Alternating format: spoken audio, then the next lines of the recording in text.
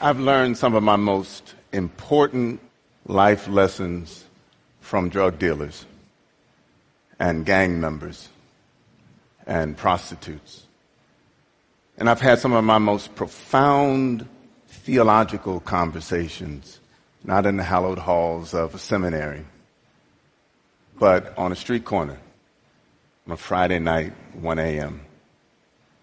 That's a little unusual since I am a Baptist minister, seminary trained, and pastored a church for over 20 years. But it's true. It came as a part of my participation in a public safety crime reduction strategy that saw a 79% reduction in violent crime over an 8-year period in a major city. But I didn't start out wanting to be a part of somebody's crime reduction strategy. I was 25, had my first church. If you would have asked me what my ambition was, I would have told you I wanted to be a mega church pastor. I wanted a 15, 20,000 member church. I wanted my own television ministry. I wanted my own clothing line. I wanted to be your long distance carrier. You know, the whole 9 yards. You know. After about a year of pastoring, my membership went up about 20 members. Right? So you know, mega church was way down the road, right? But seriously, if you would have said, what is your ambition? I would have said, just to be a good pastor, to be able to be with people through all the passages of life, to preach messages that would have an everyday meaning for folks, and the African American tradition, to be able to represent the community that I serve. But there was something else that was happening in my city and in the entire metro area, and in most metro areas in the United States, and that was the homicide rate started to rise precipitously. And there were young people who were killing each other for reasons that I thought were very trivial, you know, like bumping into someone in a high school hallway, and then after school shooting the person, someone with the wrong color shirt on the wrong street corner at the wrong time. And something needed to be done about that.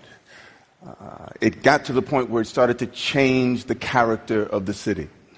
You could go to any housing project, for example, like the one that was down the street from my church, and you'd walk in and it would be like a ghost town because the parents wouldn't allow their kids to come out and play, even in the summertime, because of the violence.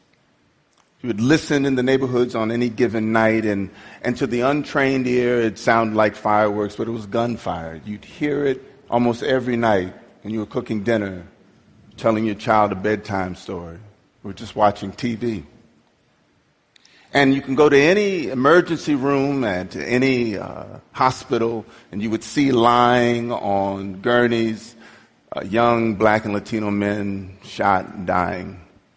And I was doing funerals, but not of the venerated matriarchs and patriarchs, you know, who lived a long life, and there's a lot to say. But I was doing funerals of 18-year-olds, and 17-year-olds, and 16-year-olds. And I was standing at a church or at a funeral home, struggling to say something that would make some meaningful impact. And so while my colleagues were building these cathedrals great and tall and buying property outside of the city and moving their congregations out so that they could create or recreate their cities of God, the social structures in the inner cities were sagging under the weight of all of this violence.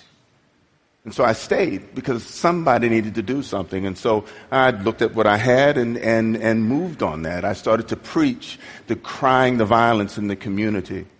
And I started to look at the programming in my church, and I started to build programs that would catch the at-risk youth, you know, those who are on the fence to the violence. I even tried to be innovative in my preaching. You all have heard of rap music, right? Rap music? I even tried to rap sermon one time. You know. It didn't work, but I mean, at least I tried it, you know. I'll never forget the young person who came to me after that that sermon, and he waited till everybody was gone, and he said, "Rev, rap sermon, huh?" And I was like, "Yeah, what do you think?" He said, "Don't do that again, Rev." But I preached and I built these programs, and I thought maybe if my colleagues did the same that it would make a difference. But the violence just careened out of control. And people who were not involved in the violence were getting shot and killed. You know, somebody going to buy a pair of a pack of cigarettes at a convenience store, or someone who was sitting at a bus stop just waiting for a bus. Or kids who were playing in the park, oblivious to the violence on the other side of the park, but it coming and visiting them. Things were out of control, and I didn't know what to do. And then something happened that changed everything for me. It's a kid by the name of Jesse McKee, walking home with his friend Rigoberto Carrion to the housing project down the street from my church. They met up with a group of youth who was from a gang in Dorchester, and they were killed. But as Jesse was running from the scene mortally wounded, he was running in the direction of my church. He died some 150 yards away. If he would have gotten to the church, it wouldn't have made a difference because the lights were out. Nobody was home. And I took that as a sign. When they caught some of the youth that had done this deed, to my surprise, they were around my age. But the gulf that was between us was vast. It's like we were in two completely different worlds. And so as I contemplated all of this and looked at what was happening, I suddenly realized that there was a paradox that was emerging inside of me. And the paradox was this. In all of those sermons that I preached decrying the violence, I was also talking about building community. But I suddenly realized that there was a certain segment of the population that I was not including in my definition of community. And so the paradox was this. If I really wanted the community that I was preaching for, I needed to reach out and embrace this group that I had cut out of my definition, which meant not about building programs to catch those who are on the fences of violence, but to reach out and to embrace those who were committing the acts of violence, the gangbangers, the drug dealers. As soon as I came to that realization, quick question came to my mind. Why me? I mean, isn't this a law enforcement issue? This is why we have the police, right? As soon as the question why me came, the answer came just as quickly. Why me? Because I'm the one who can't sleep at night thinking about it. Because I'm the one looking around saying somebody needs to do something about this. And I'm starting to realize that someone is me. I mean, isn't that how movements start anyway? They don't start with a grand convention and people coming together and then walking in lockstep, with a statement. But it starts with just a few, or maybe just one. It started with me that way. And so I decided to figure out the culture of violence by which these young people who were committing them existed, and I started to volunteer at the high school. After about 2 weeks of volunteering at the high school, I realized that the youth that I was trying to reach, they weren't going to high school. I started to walk in the community, and it didn't take a rocket scientist to realize that they weren't out during the day. And so I started to walk the streets at night, late at night, going into the parks where they were building the relationships that was necessary. A tragedy happened in Boston that brought a number of clergy together, and there was a small cadre of us who came to the realizations as we had to come out of the four walls of our sanctuary and meet the youth where they were and not try to figure out how to bring them in. So we decided to walk together. And we would get together in one of the most dangerous neighborhoods in the city on a Friday night and on a Saturday night at 10 p.m. And we'd walk till 2 or 3 in the morning. I imagine we were quite the anomaly when we first started walking. I mean, we weren't drug dealers. We weren't drug customers. We weren't the police. Some of us would have collars on. It was probably a really odd thing. But they started speaking to us after a while. And what we found out is that while we were walking, they were watching us. And they wanted to make sure of a couple of things. That number one, that we were going to be consistent in our behavior, that we would keep coming out there. And then secondly, they wanted to make sure that we weren't out there to exploit them.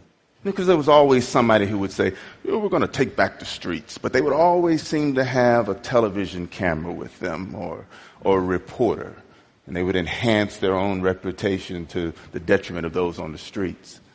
So when they saw that we had none of that, they decided to talk to us. And then we did an amazing thing for preachers. We decided to listen and not preach. Come on, give it up for me. Listen. All right. Come on. You're cutting into my time now, okay? But it was amazing. I mean, they said, we don't know. We said to them, we don't know our own communities after 9 p.m. at night, between 9 p.m. and 5 a.m. But you do. You are the subject matter experts, if you will, of that period of time. So talk to us, teach us, help us to see what we're not seeing, help us to understand what we're not understanding. And they were all too happy to do that. And we got an idea of what life on the streets was all about. Very different than what you see on the 11 o'clock news. Very different of what is portrayed in popular media and even social media. And as we were talking with them, a number of myths were dispelled about them with us. And one of the biggest myths was that these kids were cold and heartless and uncharacteristically bold in their violence.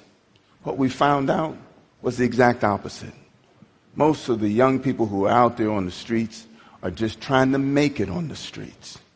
And we also found out that some of the most intelligent and creative and magnificent, wise people that we've ever met were on the street, engaged in a struggle. And I know some of them call it survival, but I call them overcomers. Because when you're in the conditions that they're in, to be able to live every day is an accomplishment of overcoming. And as a result of that, we said to them, how do you see this church? How do you see this institution helping this situation? And we developed a plan in conversation with these youth.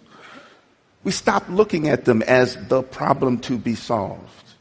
And we started looking at them as partners, as assets, as co-laborers in the struggle to reduce violence in the community.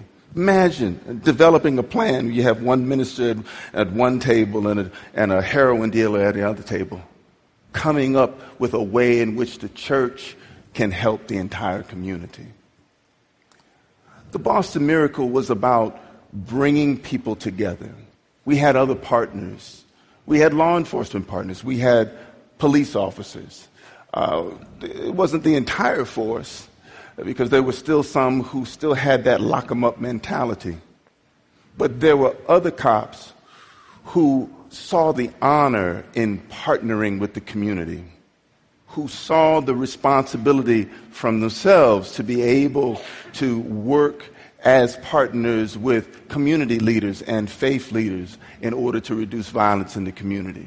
Same with probation officers, same with judges, same with folks who were up that law enforcement chain, because they realized, like we did, that we'll never arrest ourselves out of this situation, that there will not be enough prosecutions made, and you cannot fill these jails up enough in order to alleviate the problem. I helped to start an organization 20 years ago, a faith-based organization to deal with this issue. I left it about 4 years ago and started working in cities across the United States, 19 in total. And what I found out was that in those cities, there was always this component of community leaders who put their heads down and their nose to the grindstone, who checked their egos at the door and saw the whole as greater than the sum of its parts, and came together and found ways to work with youth out on the streets. That the solution is not more cops, but the solution is mining the assets that's there in the community to have a strong community component in the collaboration around violence reduction.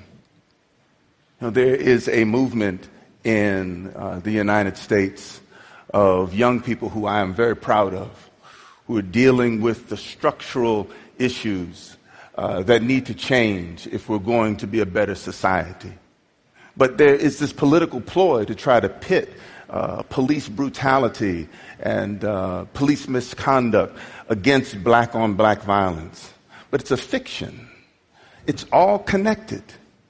When you think about decades of failed housing policies and poor educational structures, when you think about persistent unemployment and underemployment in a community, when you think about poor health care, and then you throw drugs into the mix and duffel bags full of guns, little wonder that you would see this culture of violence emerge.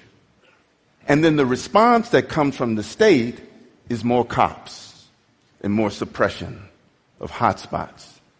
It's all connected. And one of the wonderful things that we've been able to do is to be able to show the value of partnering together. Community, law enforcement, private sector, the city, in order to reduce violence. You have to value that community component. I believe that we can end the era of violence in our cities. I believe that it is possible and that people are doing it even now. But I need your help. It can't just come from folks who are burning themselves out in the community. They need support. They need help. Go back to your city. Find those people. You need some help? I'll help you out. Find those people. They're there. Bring them together with law enforcement and the private sector and the city with the one aim of reducing violence. But make sure that that community component is strong. Because that old adage that comes from Burundi is right. That you do for me, without me, you do to me. God bless you. Thank you.